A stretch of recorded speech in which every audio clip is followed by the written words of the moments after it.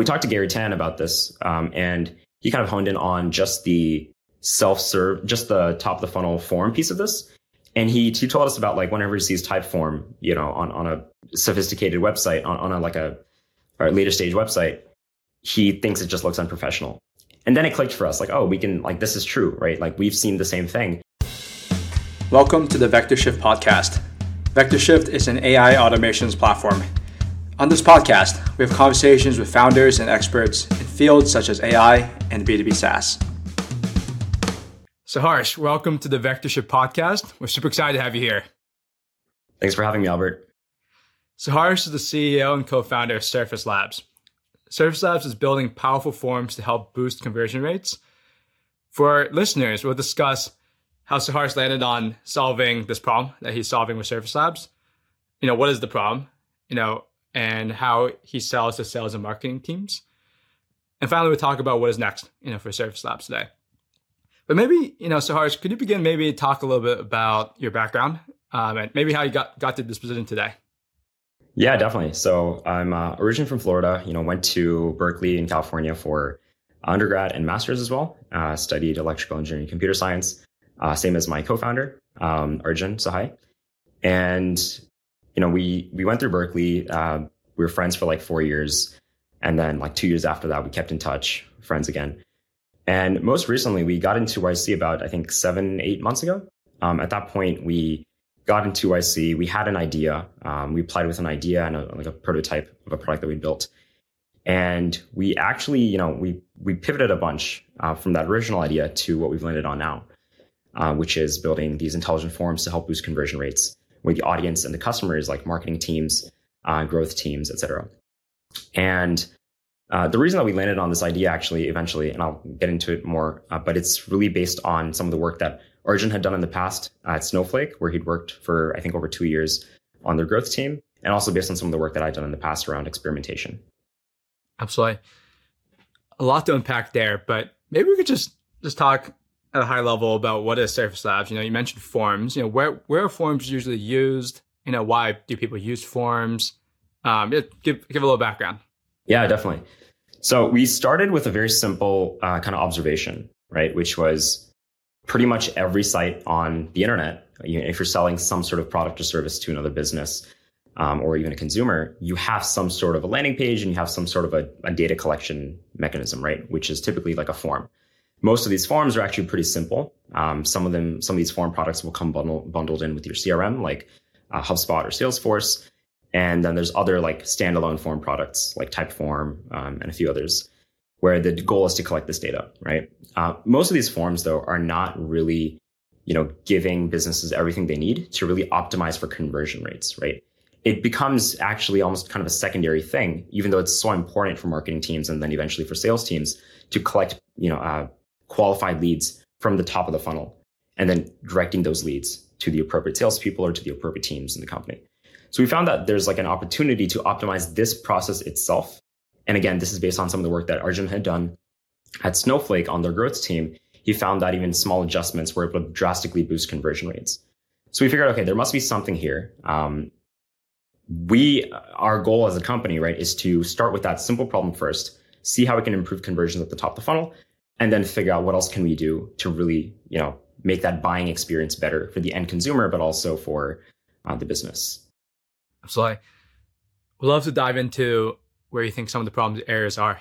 But I guess before we get there, maybe talk about how you talked a little bit how you landed on the idea of Surface Labs, but talk about maybe 8-9 months, before today, when you were applying the YC, and how did you arrive at this idea? Yeah. So I briefly mentioned, so we applied to YC with an initial idea, and as I mentioned, we kind of pivoted a bunch. The original idea that we applied with, actually, it was a product for e-commerce businesses to help improve customer engagement by essentially using AI to automate that process. So the AI would go and talk to your customers over SMS, text, email, et cetera. It would be kind of omni-channel. And we applied with that idea. We actually ended up pivoting almost right away at the end of our YC interview from that idea. Our interviewer was Gary Tan. Gary Tan's our partner. And I think the idea itself was decent. it just didn't make sense for us at the time, based on our founder backgrounds, for us to be the ones necessarily working on that specific idea. We didn't have any unique insight at the time. We didn't have a experience in e-commerce or sales or marketing or anything. So we actually pivoted several times after that. From that idea, we kind of briefly pivoted to an LLM observability idea. And then we kind of pivoted at some point to AI for investment banking. And then we actually came back to this idea, which is in the space of marketing and sales, because we realized we actually did have some unique insight about the problem space. More from a growth perspective, how do you improve conversions at the top of the funnel? But the consumers for that kind of product are actually people in the marketing department, or heads of demand gen, heads of people responsible for conversion rate optimization. And as we've, in the past, several months, as we've gotten deeper and deeper into these problems and the different types of personas that care about this problem, we've actually become more and more accustomed and more familiar with the other problems in the space, which has, I think, given us some of the confidence to keep pursuing this path. Sorry. Maybe we could double click into when you were pivoting. Sure. How did you pivot to the ideas that you did? And then how did you validate these problems or invalidate these problems in this case? Yeah. So I think it was about 3 weeks before demo day, probably. We realized the previous idea that we're working on, we, kind of lost the conviction, or we lost the conviction that we should be the ones working on that idea. And we went back to the drawing board. We really tried to tap into our experiences. What had me and Arjun what had we personally done in the past, in, industry or whatever, and what could we leverage from that, right? Because we were running low on time. We needed to figure out something. We didn't want to, we really wanted to do demo day at the time.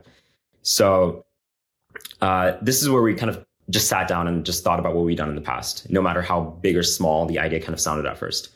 We started with this initial idea about, okay, we're going to build the entire self-serve pipeline in a box for companies. We're going to handle everything from the top of the funnel to setting up the PLG motion to the trial accounts and everything. It's really essentially like PLG in a box was the idea. And we talked to Gary Tan about this, and he kind of honed in on just the self-serve, just the top of the funnel form piece of this. And he told us about whenever he sees type form, on a sophisticated website, on a later stage website, he thinks it just looks unprofessional. And then it clicked for us, oh, we can, this is true, right? We've seen the same thing. And I'm sure if Gary Tan thinks the same, other people have probably experienced a similar thing as well. So we started using that kind of messaging. We did a lot of cold outbound within the YC community at first. We just said, hey, Gary Tan thinks your type form is unprofessional, if they had a type form on their website. And obviously with Gary's permission and stuff. And that actually worked pretty well. We were able to pretty much get 100% email open rate. A lot of people were interested to hear about why exactly, we had that opinion and what they could do to improve it. So that got us our first few customers actually within the YC community. And then that same messaging also kind of worked beyond the YC community. So let's dive into the point that you just made there. Could you talk a little bit about the problem with forms today and how have you improved that with Service Labs? Yeah, so there's a few key things, right? One is, what is a form? It's for collecting data, usually identity information, first name, last name, email, etc. But sometimes you also want additional information, right? Like how urgently do you need the solution? How big is your company, etc. These are things that the sales team actually cares about, because the sales team can use this information to qualify the users, streamline that process, and then potentially present more personalized information to the buyer when they're on the sales call with them or during follow-up emails. And so this is the key thing, that this keyword of personalizing the experience, it's been floating around a lot recently, especially with AI. We can hyper-personalize experiences at scale much, much more efficiently than we could before, because the AI can kind of automate this generation of natural language. And so that's one of the things we want to do here, right? How do we personalize this experience at the top of the funnel? What we found is that the personalization does matter. What also matters is the experience itself, the UI UX, how good it looks and feels. Does it match your website's branding? How interactive and dynamic is it? So we're actually focusing a lot on that piece. We want our forms, so compared to a HubSpot form or maybe even a type form, we want the form to one, look and feel like your website, and two, be a lot more interactive and just a fun experience for the customers. Once you do those two things, and you actually convince the people to start filling out the form or giving up their information, then you can actually build workflows in the back end which then take that information that was collected and then automate various other processes related to that overall buying experience or related to follow-ups or whatever. So a form is kind of just the wedge for us. We put the form on the customer site. We get in. We are now the first party data. We're the place where the first party data is collected, and now with that data, we can actually build more powerful workflows and experiences for that business. Absolutely. Yeah, I'm just thinking back with a lot of the other websites I've been on, and seeing a type form or like a jot form, especially if it takes you to a different site. Yeah, is really not a great experience, and often feels so different compared to the other design that you have on the website itself. Can you talk about when a customer comes to Surface Labs today, how do you serve them, and then maybe how would that change in the future? Yeah. So one of the things that's like both good and bad about the product that we're building right now is we do personalize it a lot on a per customer basis. Well, our process actually will go and make Figma mockups of the form that you want based on your website and based on other elements that you want to show on the form. We'll actually then go and build out the form using our own form builder that we've created. That's an internal product that we expose to customers as well once they onboard. But because of that, it's not fully self-serve at the moment when the customer first onboards, just so we can make sure we're building kind of a good experience for them. This is good because it now lets us build a much better form than they would get if they were to use something like Typeform or like a Google form or something.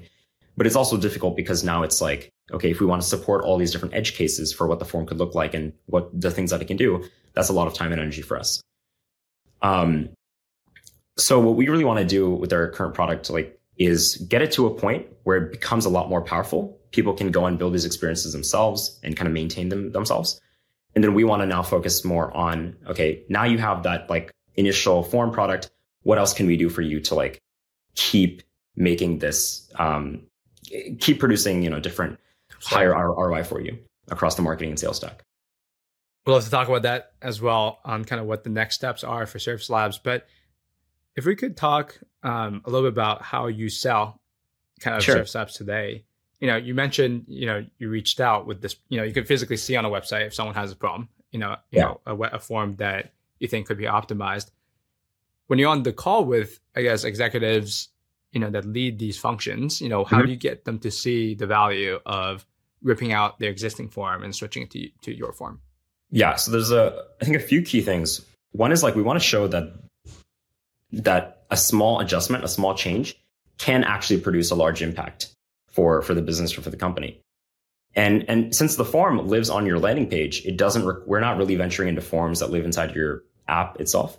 Since the form's on the landing page, we can actually, on the client side locally, we can actually just demo what that would look like in practice. So we'll go and build out a basic version of that form based on the company's branding and et cetera. We'll kind of deploy that on your website locally, and we'll just show you what it looks like. We'll show you the additional information you can collect, which is not just identity information, but now it's partial response data. You get analytics about how long the person was on that form, what things they clicked on, did they click off of it?